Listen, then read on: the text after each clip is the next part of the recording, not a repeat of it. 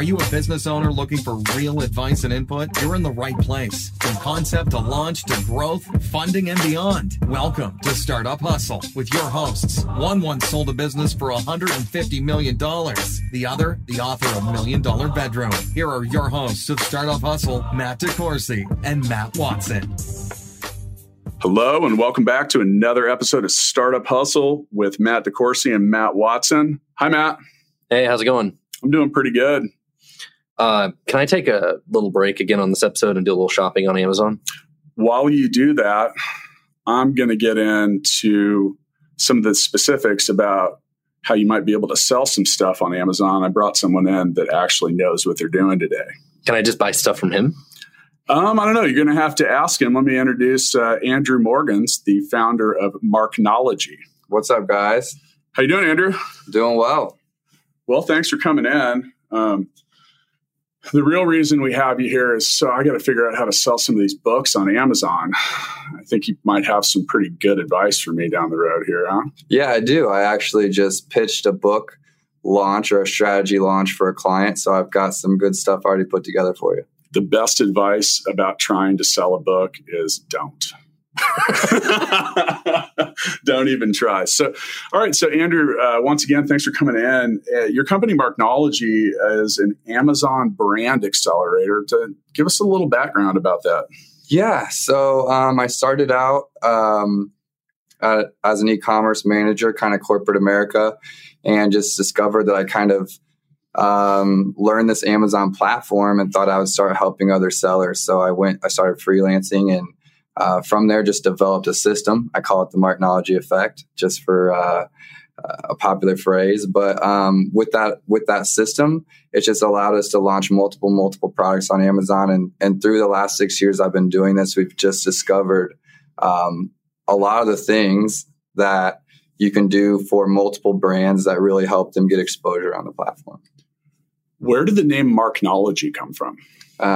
Well, I was looking at names for my company, and anything related to technology had already been taken. It was going to cost me a ton.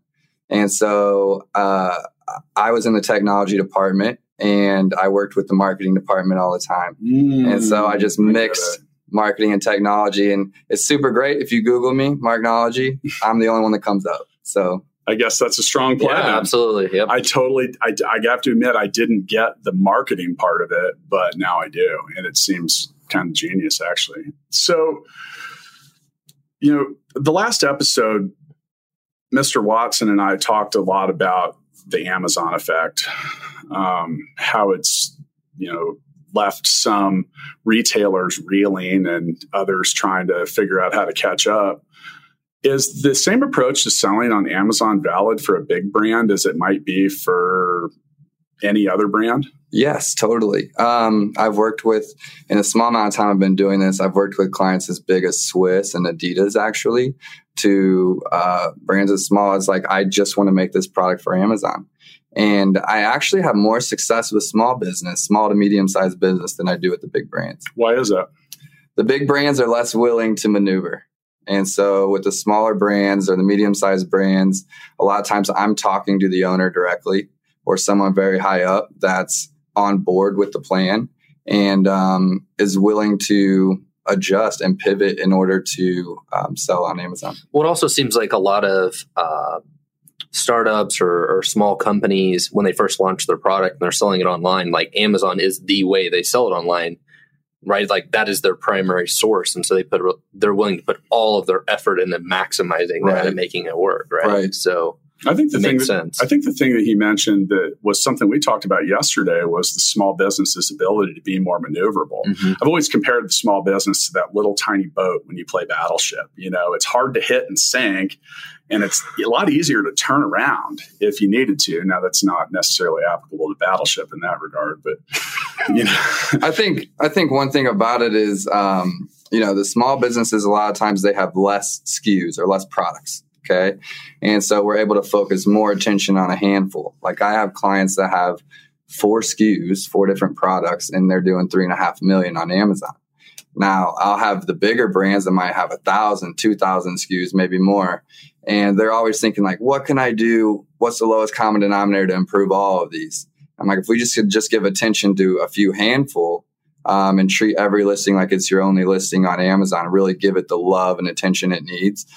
That one product that you're selling with a lot of attention can be just as valuable as 100 that you're just trying to get by. That same philosophy goes for every business, right? It's like every feature in my software product, I can't give all of them the love and attention they need, or every type of customer, right? Like every vertical, it's hard to service everybody at a high level. Well, as you know, I've said multiple times, when it comes to selling things, there's 2 4-letter words that matter: sold and next. And sometimes you just have to move on. I think you're right. Focusing on the things that are higher margin, obviously are going to serve you well in the end. I think the thing that I think is pretty cool when it comes to being an Amazon seller, especially for people that are in the small or even startup phase of a product or whatever they're doing, is the ability to send this product out and let the fulfillment center deal with all of that. That is huge. I mean, it's really unbelievable. I look at it. Wait a second. You don't ship your own books? When you sell no, I do. You sell like 2 of them a month on Amazon. No, and you don't ship them? No, we sell a lot more than that on Amazon. But I have a whole lot of each of my books in my garage, and honestly, I tell people to order it on Amazon because I don't want to ship it. I thought you were using child labor in your garage. No. Where did you even get that idea? Where did you even come up with that idea? I mean, and by the way, I'm dropping books off in your garage today, so your children can ship them. But you look. I have too many kids' toys in my garage for that. I think one of the things that business owners really don't pay enough attention to is the cost, the value of your own time, and just the ability to do it. And for me, let's be realistic. If I sell 5 books in a day, that's a landslide. But if I have to ship all those myself, then I got to get them together. I got to print a label. I got to go to the label making program. It's just and it doesn't sound that bad. But next thing you know, I'm 30, 40 minutes in. Now I got to drop. What's your time worth? I got to drop more than that. Right. More than the cost of the book. More than the books. Low end, 150, 200. Let's keep going. Yeah. And so you really start thinking about, no, I'm not above packing and shipping a book. It has nothing to do with that. I got better things to do. Is the thing. Productivity. Yeah. And so I own an apparel company, and early on I was packing and shipping shirts and also trying to work on client stuff. And, I like to travel. And so putting my products into FBA, I started fulfilling my websites, Etsy, everything from FBA, just by integrating. What is FBA? FBA is fulfillment by Amazon. Sorry, You guys slow me down if I ever get my acronyms going. But we like a good acronym. Yeah. So in the space, they call it FBA, or fulfillment by Amazon. And I think the main... Well, why don't we explain that to those that might be listening that are interested in selling something on Amazon? So how does that work? Yeah, that's great. One of the main, I think, hiccups I have whenever I'm talking to businesses that have always done things the way they've always done them is they look at FBA fees, or fulfillment by Amazon fees, and they start getting scared, and they're like, oh, it's nothing my business can do. Do those vary by category? They do and they don't. Okay. So what FBA is you're taking a product like your books in your garage, and you're packing them up a specific way depending on your product. Okay. Meaning, what I mean by that is, like, let's say you have a small necklace. You're going to put it in a little poly bag, a little clear bag that says no choking on it.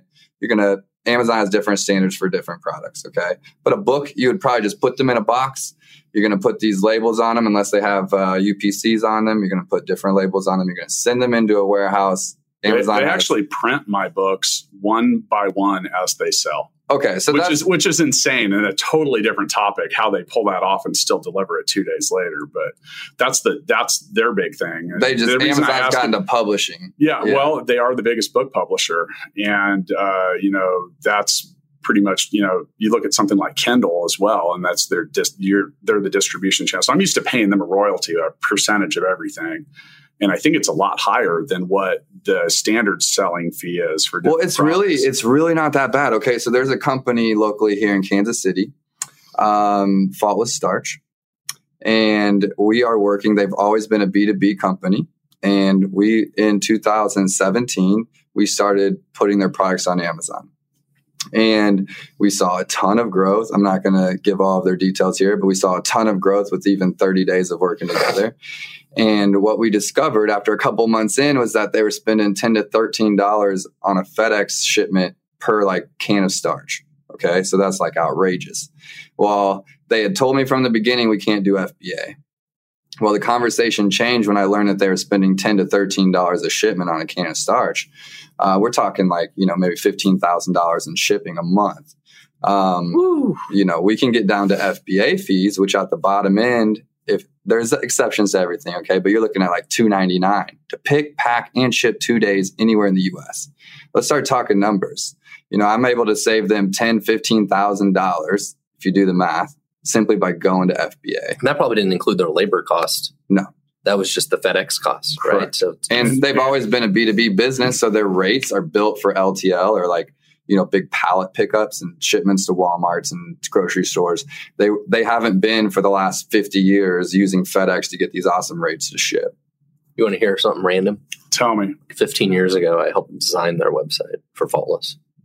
You did? Yeah. Wow. I didn't know you were a web developer. Yeah. I mean, more like almost 20 years ago. But yeah, they're random. That was when Matt was. That's when Matt was 7. Hey, got a jump start. Well, I think some of the points you just made are super valid in the regards that you got to really consider any option and avenue for how you're going to do business and how you're going to do expenses. With what you just described, even if that was equal to the prior expense, not having to deal with it is a whole nother thing. And then another thing too is that didn't get mentioned is something like shrink. Like the more you're moving your own stuff by yourself, the more you're going to break or lose. Well, and speaking of that, like I don't think Amazon will handle stuff that's in glass bottles and stuff either, right? I think they have some other limitations like that. No, they'll handle it. You just have to pack it correctly. And that's kind of what I was talking about in that prep with the poly bag. Like if you have a glass item, you got to prep it differently. If you have a product that might ooze onto other products, right? You got to prep it differently to keep it separate because they're going to pack your book. They're going to pack toilet paper. They're going to pack everything all together. Yeah, because I have a local friend here who has a company that makes mayonnaise, a special kind of mayonnaise, and they sell it on Amazon. I think that was one of his issues was the. And here's the main thing with FBA, guys. Mayonnaise. Yeah, it's called Macho Mayo. All right, I could probably sell a lot of that too. I should connect you with him. Yeah, I should actually. I have a lot of people in the food industry on Amazon. But getting back to it, I want to talk real quickly about the benefits of FBA for new sellers. Sure. So whenever you start out, I think most of you guys would remember eBay. And when you start selling on eBay, you have like this review system. You need to get these stars to start getting to where you can list more products. And it's changed over the years, but now you got to get 10 reviews. Then all of a sudden you've got some stars and you're starting to get some sales going. Then they increase your limits. Well, on Amazon, whenever you start out in your first 90 days of selling, whenever you're fulfilling yourself, they don't really trust you. And they're kind of going through this like gating. It's kind of like a term specific to Amazon where they're like letting your flow of listings get seen or not seen in order to see if you can ship and stay to their standards. Like Amazon is built around customer experience. So whenever you put items into FBA at the beginning of launching an account, you're basically getting the power of Amazon behind you to say they vouch for your store. So then they're handling customer returns. They're handling your logistics questions. They're picking and packing the orders. They're guaranteeing the stuff's on time. If customers review about the bad shipment, it immediately gets erased. Ain't nobody got time for any of that shit. Perks. So there's a lot of stuff outside of just the hands off and $2.99. That's amazing. I'm all for it. I'm all for it.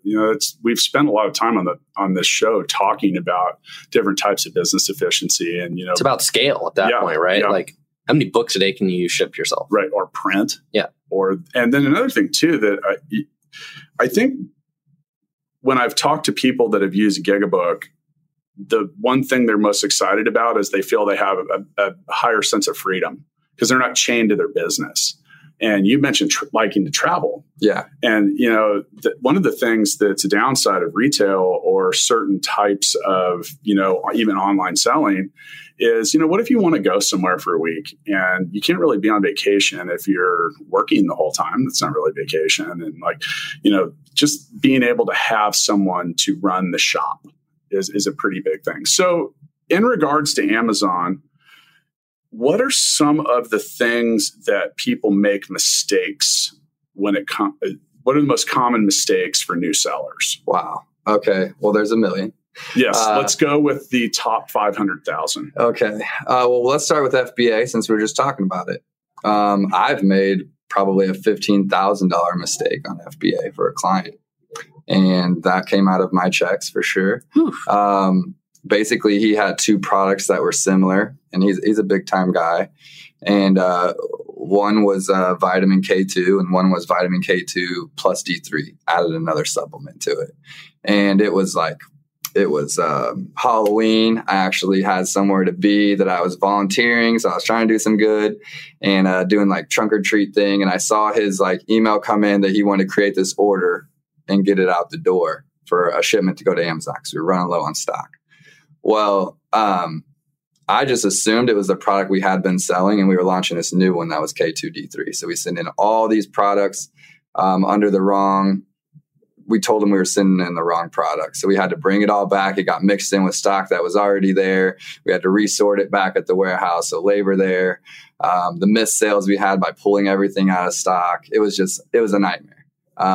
But I made the mistake. So there's a lot of things you can do in FBA if you're not careful, being deliberate, making sure you've got the right labels and you're telling them that you're sending the right stuff. That's one example. New sellers, another thing they can do is like not consider Amazon an investment. Okay. I think very much whenever you're launching a new store, you need to think of it as like I'm spending this money up front to make money in the long run. So throwing more money at advertising, even if you're being conservative, like this is like a launch, just like you would launch anything else. Maybe you're getting a billboard, maybe you're getting whatever. Don't be afraid to put in that advertising money. Don't be afraid to, pay for some help. Honestly, like if you need better photos, like investing in good photography, or everyone tries to just kind of go the cheap route, and it's really not always the best. If you're going to do it, you need to actually do it. Yeah. That's the thing I say a lot is, look like you're in the business that you say you're in. Well, it's like your example earlier of like Adidas or somebody. They're like, oh, let's just take our 1,000 things and throw them up on Amazon is not the same as truly optimizing something. Yeah. You mentioned advertising. So as a seller on Amazon, I can buy ads on Amazon. Yes. That's a whole different science. Yes. Do you guys help your clients set that up? Totally. I think that's one of our stronger areas, honestly. Just a little plug. I was like one of the clients I was managing this last Christmas, Q4. We were ranked one of the top performers on Amazon.com in the US for advertising, just from amount spent, the ACoS, which is an average cost of sale, so ROI. And there's a bunch of different ways to advertise. So you've got if you're selling as a vendor, which is selling to Amazon wholesale, or you're selling direct to customers, which is like Seller Central, 2 different types of advertising platforms. There's Amazon Media Group, which is paying $30,000 a month minimum to play, which is the big dog, which is just like retargeting and using the Amazon Media Group team. But it's very similar. It's similar to Google PPC. But I have outperformed PPC agencies time and time and time again, even though that's not my background. So that's where I'm on Amazon and I'm looking at diapers or whatever it is. And then next thing I know, I'm on Facebook or someplace and I see an ad about those diapers that I looked at on Amazon, right? Like it's that part of it. Yeah. So that would be where the retargeting would be the Amazon Media Group. Okay. Amazon's so careful with all of their information and pixels and that kind of stuff that you almost have to pay them to do retargeting. Yeah. But any advertising that you ever see within Amazon, at the top of the page, the side of the page, the search results, all of that can be controlled by you or someone like me. So it's like suggested stuff, sponsored stuff. All that stuff. Showing on other products, bidding on keywords. Yeah, for $1 Million Bedroom, I bought ads that showed when books or titles were shown for other business authors. Yeah. Or, people that wrote books about startups or stuff like that. And it can be pretty expensive. And, it has a lot. It's very similar. It's almost like it's a simplified version of Google AdWords in a lot of ways. One of the things that I found to be interesting with that was the rankings that Amazon will give you are fully dynamic. Right. Meaning like you see where a product or a book or something ranks, and that's changing in real time. It's like a 2 or 3 hour lag even. It's not even, it's pretty minimal, but Amazon seems to like things that are selling well and often. You find that same result? Totally. So that's kind of the whole thing with being a brand accelerator, is really like having a whole bunch of tools in your pocket to make that listing sell frequently. Even if it's like us putting advertising to make it sell frequently. If you start selling frequently, you start moving up the BSR, or what they call the best sellers rank, or even the category ranking. You start moving up. As you start moving up, Amazon's showing you more organically, and bam, we've got a listing on fire. So you can do that with reviews. You can do that with advertising. You can do that with giveaways. You can do that with social media. You can do that with a million different options that we call kind of launching techniques. But you're exactly right. My experience with Amazon is I considered Amazon to be just like a search engine, except for it's better than Google because pretty much everyone's there to buy. Right. There's not as many tire kickers. And, once I adopted that mentality, I really embraced all the different ways to get found. And that's kind of difficult still. Like, 1.2 million new books came out last year, and now you got to get found. And, I think the thing that, and maybe you'll confirm this, but having a full, complete listing, filling out all the spots that they give you to offer and giving a relevant description of what you're selling and maybe who you are, at least from an author's perspective. What are some of the things that you would recommend to anyone to not do? What are maybe some things that aren't going to probably sell well, or what would I need to avoid? Yeah, I would love to talk about both of those. So to answer this question directly, I particularly stay away from, I don't work with drop shippers really anymore. I like to work with products that we're private labeling or manufacturing or someone has brand control over, because we're able to actually improve them. Right? If you're just selling another pair of Yeezys on Amazon, you're working off the listing that's already been made by somebody else. If you're like selling your own shoe or your own book, we're able to change it. We're able to improve it, improve the listing page, and improve the images. So one thing would be, anyone can sell on Amazon. I can go through my house, and instead of using Swap Shop on Facebook, I can send items into Prime that I want to get rid of, a camera or whatever. Do they charge more for Prime? So let me think of how to answer that question. So like whenever we send items into FBA, that's Prime. Okay. So it's just automatically Prime. It becomes Prime once they have it. Okay. There are, I never want to get caught by someone listening. There are other ways to do Prime without sending it in, which is called seller fulfilled Prime. But you have to be able to pay to have that 2-day from here to Cali, and that becomes super expensive. I would assume they probably get kind of cranky if you don't deliver them. You have to hit, the only way you get invited to be able to do that is if you're just killing it as far as fulfillment metrics.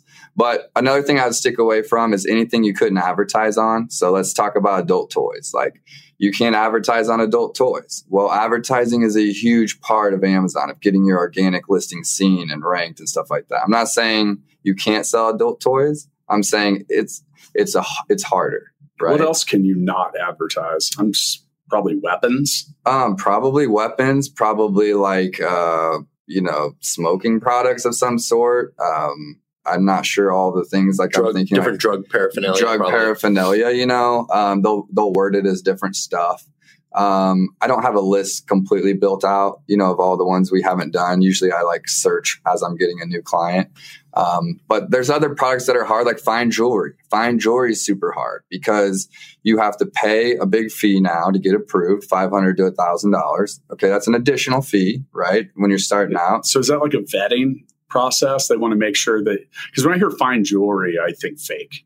This is they want to prove that it's real. Yeah. So in order to do that, to kind of like keep China sellers and, anyone from doing knockoffs, which is a big problem on Amazon, is they've improved certain categories, like especially apparel now is getting better. But fine jewelry, you have to send your products off to have them tested that they're genuine. And that's, you talk about some of the value added. We were discussing that yesterday. You mentioned Yeezys earlier. I'm wearing a pair right now. And I bought them through an exchange that validates them. Yeah. Like an expert actually says these aren't fake. Yeah. And, they're expensive shoes and you don't really want them to be fake. I saw somebody last week, by the way, wearing your exact shoes that were fake. And I could tell they were fake because they were sort of yellow instead of white. And they looked really crappy. But anyways. But these look so good. Those look awesome. Yeah. But fresh. but that, it's the same thing with apparel too, because you look at some of these brands like Supreme or other things that are it's very easy to knock off the word. If you're not familiar with Supreme, they've probably done the greatest job ever of building a name and putting it on everything they can, and then charging 9 times more than it's worth because it says Supreme on it. You've seen it. So, with that, it's pretty easy to print a Supreme T-shirt. So how do you tell the difference with some of that? So this is great. I feel like you're just promoting me right now. But there's a program. Marknology. There's a program on Amazon called Brand Registry. Okay. And it used to just have to be, you had to have a website. You had to show them you had a logo and a box and, showing them you're an official brand. And last year they went to 2.0. And 2.0, brand registry requires a trademark or a different type of watermark that's officially registered with the government. So that's cut out a whole bunch of counterfeit apparel companies, okay? Because that brand registry allows someone like me that's managing an account or someone else, if they go through the hoops and understand the program, you can submit cases through brand registry to be like, this person's in violation, or there's some crazy loopholes. I won't give away all my secrets, but there's ways you can have the warehouse see 2 items coming in exactly identical. One will have markings that say this is the legit product coming only from client XYZ, and anything else is not. There's no way it can be the right product. At one point, and you were talking about this a few episodes ago about Amazon taking all these like products and dumping them in one communal bin. So when you have to do they still do that? Yeah. So that's kind of. So what happens if something fake or broken or odd gets commingled in with there and you want to bring your stuff back? That's on the brand's decision. So the brand gets to decide whether they want to do commingled inventory or not. Okay. So if you say not, that just means that your items are set aside. Now there's perks to doing commingled inventory in that it's easier for your items to get checked in and they're kind of accessible all over as everyone's kind of selling the different products and they're just saying, hey, you have 25 available. It doesn't matter where they come from because these are all the same products. So there's benefits to both, but you do deal with sometimes them saying an item is resellable and it's actually been opened or is missing some pieces or different things. But almost for every situation, there's a setting or some way you can say like, hey, I don't want any of my items getting resold, bring them back. So along those lines, so we talk about taking a pallet of cans of starch from Faultless and sending it to Amazon. How do they deal with getting that to like all the different distribution centers at Amazon? Do you have to like send some to each one, or how do they do that? So there's settings as well, as I keep saying. One is called inventory placement service, and the other one's called distributed inventory. And so inventory placement service says like, I only want to send these to one location. I don't want to deal with sending these everywhere. And so you pay a little bit more to have them go to one location. Okay. Now the other one says, you tell me where you send it. I'm going to create this order. And whenever you tell me what warehouses to send it to, I'll send it to them. The other one, I don't like paying the extra fees. So I have some workarounds to make the cheaper ones still send me to one spot. Just a little trick of the trade. But ultimately, you send them in. Even if you're sending them to multiple ones, it's going to be like 3, maybe. Like, let's say you said, I have this book, this one product, I'm sending it in. They might be like, let's send Indiana, California, and Texas. Does that impact like Amazon Prime and stuff? So like if it's only in the California warehouse and I'm in Miami. It does not. It does not. So the way Amazon's system is just so sophisticated in the sense that I'll send it in. They'll send it into your closest warehouse. So probably from Kansas City to maybe we're going to Indiana or something. And then from Indiana, they'll look at your customer base and move products around on trucks. That costs you nothing. So they start moving it around. They start moving it around. So you send it to one place and then they're moving it. Correct. Gotcha. One of the things that I've seen... This shit's complicated, by the way. I know it. I'm sitting here thinking, this is why you hire experts. Like everything that he has described here would take forever to figure out. And that's the benefit of... I just love the fact that you can find businesses like yours, Andrew, because... And for those that are listening, whether you use Marknology or something else, consider that, because the amount of frustration, loss, time, and maybe missed opportunities that can exist by trying to do everything yourself, as a startup founder, I'm kind of used to that, but I've come to appreciate a little more of the expert input. Well, I think like the example from Faultless is a great example, right? They're spending all this money on advertising. They're like, why would we send our stuff to Amazon and have them handle it for us? We can do it. We know what we're doing. You're like, hey, wait a second. I can save you like 10 or 15 grand a month. And let me just do the math Okay. and show you right here exactly what that says. And that's, that's really the thing. And, they always say money talks. Well, it does. And I think that's an important part of businesses evolving. Andrew, you and I were talking about that before we hit record. And you mentioned that you're helping retail brands and retail stores take their business to Amazon in an expanded way. Do you think that that's one of the key components for new and still early stage retail businesses to survive? Yes. So 2 things. One, I love what I do specifically because I get a win and my clients get a win. Like I truly believe we're going to make them money on Amazon and improve their businesses. And at the same time, I'm doing my thing. And so we win together and it becomes a lot easier to sell that we both win and grow together. So I really like that. And I'm really here to help you win, whatever that is along the way.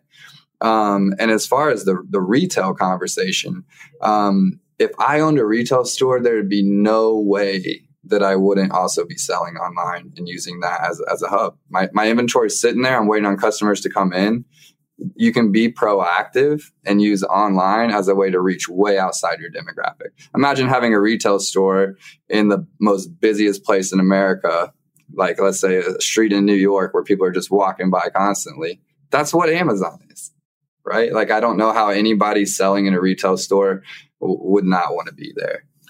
Matt, have you been? I've actually been in a retail store, not found what I wanted, and then pulled my phone out of my pocket and bought it on Amazon. I think it happens every week. I do it all the time. Yeah, and I mean that's a specific challenge for retailers. I think things like Amazon should just be considered modern retail. I mean, why not? Yeah. I mean, so do you help do anything outside of Amazon?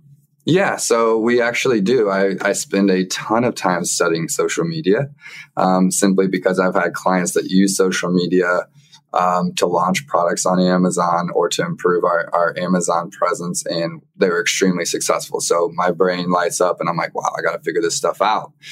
Some of these bigger players have strong social media and they're just killing it. And so where we were paying like a launch service or giveaways or different advertising efforts, like, man, you could just have a strong social media and we do this for free.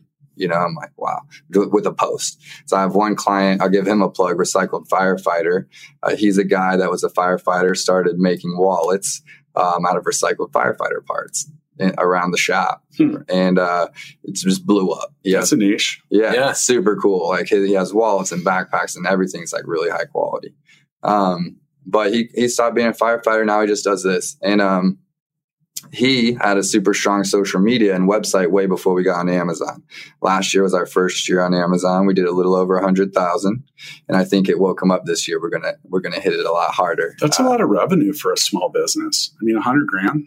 Yeah, it's probably a pretty good margin. Yeah. So we'll make a post on Instagram over a weekend, like, hey, new product added to Amazon Prime only. Like, here's 10% off our Instagram followers only. And we'll get the 200 sales I'm looking to get for that launch strategy that I was talking about earlier. That's like a kindling to a fire. Boom, right from Instagram. Didn't have to pay anything. It's his own buyers. Launching the product. Boom, the ranking's up. We're going. We're hitting the race. So do you do anything with other e-commerce platforms, though, like Walmart, or is there anybody else out there that people can leverage? Yeah, sorry, I got carried away a little bit. But I help sellers with Etsy, help sellers with eBay. I've been on Rakuten, I've been on Walmart, I've been on Jet. I help a little bit, but really when my clients come to me and say like, hey, what's next? I'm typically saying, let's go to Amazon Canada. Let's go to Amazon UK. Let's go to Amazon Japan. Amazon just puts you in the driver's seat. And you think Amazon is 80% of the market at this point, or what do you yes. think? And I started on eBay. So I know eBay. And I'm just telling you, like, for the amount of work, Amazon is the player. There's so many things I can do to make a product successful on Amazon versus the other platforms. It's kind of like you put them up and wait. When I think of eBay, I think of weird random shit and auction. when I think of eBay anymore, I think of selling stuff and not getting paid. It's unbelievable. That's Craigslist. Yeah, no, eBay, or Craigslist is meeting weird dude at grocery store parking lot. That's Matt, I'm not even sure what we're talking about now. But no, you can buy that on eBay too, I think. Or Backpage. I remember when Backpage. You can read $1 Million Bedroom and learn all about how I more or less gamed Backpage.com for my own benefit for 3 years and probably $500,000 of profit. But anyway, back to what we were talking about. I'm old enough to remember when eBay first came out. Yes. Damn, you're old. And I'm not that old, but eBay is really, in my opinion, fallen apart. And they've tried. I've used it to, liquidate just various bits and if you have an old phone that you want to sell or something, it's a decent option to do that. And if you're not using the buy it now option, which makes them pay at purchase, I swear I got about a 50% chance of actually getting a payment on it. And it's frustrating. It's time consuming. I don't even sell my own books on eBay. Amazon just found the problems with eBay and then made Amazon. Yeah. It came out after. So eBay, while the internet's not that old, right? eBay is like where my dad goes to get deals. Like that's what he was like. I buy shoes on eBay a lot. Right. Like it's weird, random stuff. Yeah. Auction, right? But if you're like, I don't baby wipes, like you're not going to eBay. I don't ever do auctions. I'll do buy it now stuff, but that's where I find people that are selling the weird things at like the sneaker exchanges. There aren't even enough of them for them to even want to facilitate a listing. And I'm like, ooh, this is pretty cool. And I try to avoid that because it's why I have over 100 pairs of sneakers. But I've even helped you buy sneakers on eBay. Yes. Yeah. The other thing is on eBay, you can make, you can have one product and make 1,000 listings for it. Okay. You can have just like millions just covering all of the pages. And on Amazon, if you all have the same product, they're going to throw you under that same listing and say there's 40 people rotating to get the buy box on this listing. And so it's just cleaner shopping. Is that how they do that? Do they rotate everyone through? Yeah, that's why I like to work with brand manufacturers or people that have exclusive access. I don't want to rely on getting the buy box from 40 different people, especially if Amazon's one of them. That's where they have like the used or new options and stuff too, right? Where you kind of get buried in the used option. And let's talk about Amazon just for like 2 seconds. There's Vendor Central, Vendor Express, Amazon Handmade, Amazon Custom. There is Seller Central. There is Amazon Merch. Okay. So there's like 1 million different platforms on Amazon to sell, and they all have kind of different rules. So what you're saying is I call you and you tell me what to do. Yes. Okay. So basically, you know how many conversations I've had where a brand's like, we're on Amazon. I'm like, cool. Well, let me just give you are you selling anything? A free consult, let's see where you're at. They don't know if they're selling to Amazon direct. Is it through Vendor Central? They don't know if they're selling direct to customers. They just think they have an Amazon guy. And it's not that they don't. There's so many different ways they could be doing it. That really changes the game. I got a really important question. How can we sell this podcast on Amazon?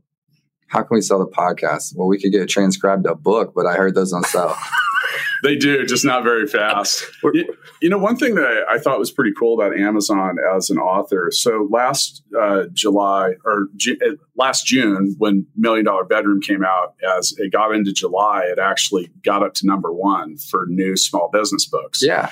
And I felt like Amazon really had my back along the way, because when they saw it selling, they were actually reducing the price at their expense. And it wasn't much, but they were actually helping me. They were like, oh, people are going to buy this if we get it in front of people. And I found people were sending me more emails that had my book in it and everything. I felt like it was good to see that they felt that they had a vested interest in me selling some stuff too. Well, if there's a high conversion rate, you would think they would promote it. And it's the same way that it's like, as people were buying it, my book was climbing up the rankings. The ads were showing in better spots and a lot of that stuff. And, all 9 sales later. So how do you get it in the ranks? How did I get in the ranks? No, I'm just saying in general, as if you're an Amazon seller, okay, you've got products and you're talking about, man, how do I get seen when there's 5,000 books getting released or 50,000 books getting released? I bought ads. You had to buy ads. Yeah. You had to do advertising, right? I'll be honest with you. Despite that, and a lot of people have said to me, they're like, oh, your book going up to #1. Do you make a lot of money? Nope. I spent as much as I made just selling it, but I looked at it, like you said earlier, like a launch. Like, what's the point of everything that I've done coming up to now if I'm going to get cheap at this moment and I'm not going to try to sell it? Now, I don't spend much on ads now, and I don't sell nearly as many books. But yeah, it was. Well, you talked about Google being, you go to Google almost now, we say Google it. We say Google it. It's an information. It's less about shopping to me. There's websites out there, don't get me wrong, but you're really looking for information gathering. When you're on Amazon, you're looking to buy. So, I have these conversations with clients or brands, and I'm like, you can start with the website, or we can start with the Amazon. But on Amazon, I got all these fish in a pond waiting to buy. And on a website, we got to get them all there. Right. Do all this and that was my point earlier. There's just, the number of people that are going to click your ad that are ready to buy something if they see it are really high. Some of the things that were tough, though, also as an author, is like, they don't want to give you a whole lot if you're not Kindle Unlimited, which means that, your book's just basically open source. And then I get about 25 cents if someone reads the whole thing. They pay a half a penny per page. Yeah. That's not a lucrative business. No, it's really not. If makes more than podcasting. No, it definitely does not, because I had to hire an editor and a graphic artist, and then there was the time. And then, Andrew, there's a fact. So I told you that Matt Watson is in $1 Million Bedroom, and he still hasn't read the book. Yeah, he's read. So you're just colleagues and not friends. Wow. No, I think it's that Matt. Well, I think the last book that I read was the one I wrote. I don't read a lot. I don't even listen to podcasts. I hate books. People ask me that a lot too. But top question about my book: is it available on Audible? Oh, fuck. I'd probably best served to just not podcast in the future and read that damn book into the microphone. You might actually. Yeah, you don't. You own a business in the Philippines too? That would go really well. Here, guys, read my book into this microphone. That would not. What? What if I read the book and recorded it? I don't think that would kill two birds with one stone. If you can sit down and read the whole book into the microphone, I will pay you well. Chapter 2. It's always sunny in Cebu City. That he knows the name of Chapter 2. You can actually hire voice actors. I mean, that's my story. That's my story. No, it's a couple grand. I don't think I can have someone read my story for me. Yeah. That's been the main thing. I sat down and started trying to do it myself, and I got about 5 pages in, and I was like, shit, this is going to be a lot of work. In a bedroom far, far away. There's $1 million. Actually, we have the plan up. It's been modified. Start up, open a corporation in a foreign country, learn a whole bunch of shit. Then the next part, learn a whole bunch of more stuff that you didn't know you needed to know. And then we cash in, sell out. We were going to buy a jet, then Bitcoin, then Ethereum. We've let that all go. Now it's an island? Yeah, I think we're just going with an island at that point. And then we're going to repeat the whole process. That is everything all of you listeners need to know about being a successful startup founder, unless you have something to add to that, Matt. Can we buy a Lambo and go to the moon? We were going to do that with our Bitcoin, and I think that turned into one of those like $129 Lamborghinis that my kid drives around the cul-de-sac. Well, that's all we can afford with the Bitcoin now, right? The only thing I ever do is buy diapers on Amazon. So you said yesterday that you felt that your wife was supporting the entire retail industry through the Amazon app. Yes. So we might need to get into some facts. So you can subscribe and save to save 10%. We do. We get baby wipes every month. And as we close this down, you might know this. How much does Amazon sell every year? Like, what is that company's sales volume? Well, it's hard to track, but someone knows. 2 years ago, they beat the top 20 retailers in America. So that was 2 years ago. They beat them combined? Combined. I was going to say. Yeah. So why are we talking about other marketplaces? I agree. And they got to be real excited about Toys R Us going belly up. I don't think they even think about Toys R Us. And that was $11 billion a year sold through Toys R Us. That a percentage of it's moving right to Amazon. According to you, you have a lot of toys at your house. If you're listening to this, feel free to go visit Matt Watson at home, where you can play with the toys before you buy them on Amazon. That's for sure. Totally had a good eBay store back in the day when I was really working on eBay and in one of my corporate jobs. Toys R Us definitely had a very professional storefront on eBay and Amazon. So Toys R Us was making money off of Amazon. Well, everything we've been talking about is technically hoping to make money off of Amazon. Yeah. Sometimes if you don't see people as your competition and maybe more of an ally, hey, if you can put your product in front of as many eyes as possible and in places where people are doing transactions, you have a much higher chance of selling anything than not. Andrew, how do we get a hold of you when we want to sell something on Amazon? Because Matt and I have at least 10 to 15,000 products that we're probably going to want to make soon. At least toys. Toys, yeah. We can sell some toys. I can be found on Marknology.com. There's pretty much a contact us. LinkedIn, any social media platform. If I'm not there, tell me so I can get there. And that's Andrew Morgans with an S. Yes. And it's posted on your website, so I'm sure you don't mind saying. I was actually really surprised. I don't know why I was surprised, but I was impressed with the affordable nature of some of your product launch services. Do you want to mention that? I think it's a plus. It would make me want to call you. Yeah, I think we try to stay affordable. I'm just like, I like to grow with small businesses, and I think I try to keep my pricing affordable for small businesses. I like to grow along with them. And we're a company out of Kansas City that's growing businesses in Kansas City, and I'm proud of that. And we do a la carte stuff. I love to definitely work on a project basis so I can really change the game for people instead of just doing like product photography or writing, copy for a description or whatever. We definitely like to take on the brand of the family. But I think whenever you think about getting my whole team on a project or comparing that pricing to a website that's probably at 10 to 20,000, get a website done. I try to talk to some of these brands that talk about, they're always trying to hire me and bring me in just to work on their Amazon stuff, like bigger. If you're like Matt and I, you either have already become or are rapidly approaching being unemployable. Like just can't afford you? No, like I just can't work for somebody else. Oh yeah, no, it's impossible. So I've had a couple not full time. Yeah, if you were working for Adidas or somebody full time, you'd probably want to shoot yourself. I would. Yeah, it would have already happened. I think it was Laryl Holt that really brought that up. What did he say when we introduced him? And Laryl's been doing it for himself for 40 years. He said, "Yeah, I'm completely unemployable at this point." I said, "Wow, so am I." I think I'm telling you, like maybe I've got it at a young age early, but I have to do my own thing. So that's good, man. I can tell you have a lot of hustle, and I knew that when I sent you a message about being a guest here, and you called me back at 11:45 on a Friday night.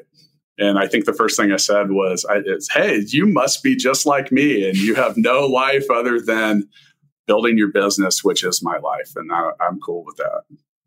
Making money is my hobby. And ever since I've decided that, I haven't worked a single day. Yeah, it's a lot of fun. Is that fair, Matt? That's a good way to put it. Well, let's sign off, guys. Andrew, thank you so much for coming in. I think that we got a lot of good stuff here. Matt, you made a lot of purchases on Amazon during the show. I did, yes. 75% of purchases are on his phone, so it makes sense. Yes. And 75% of purchases that occurred on Amazon today may have come during this podcast. Yes, yep. So anyway, send the check and the affiliate payment to Matt at startuphustle.xyz. See you guys next time. Thank you.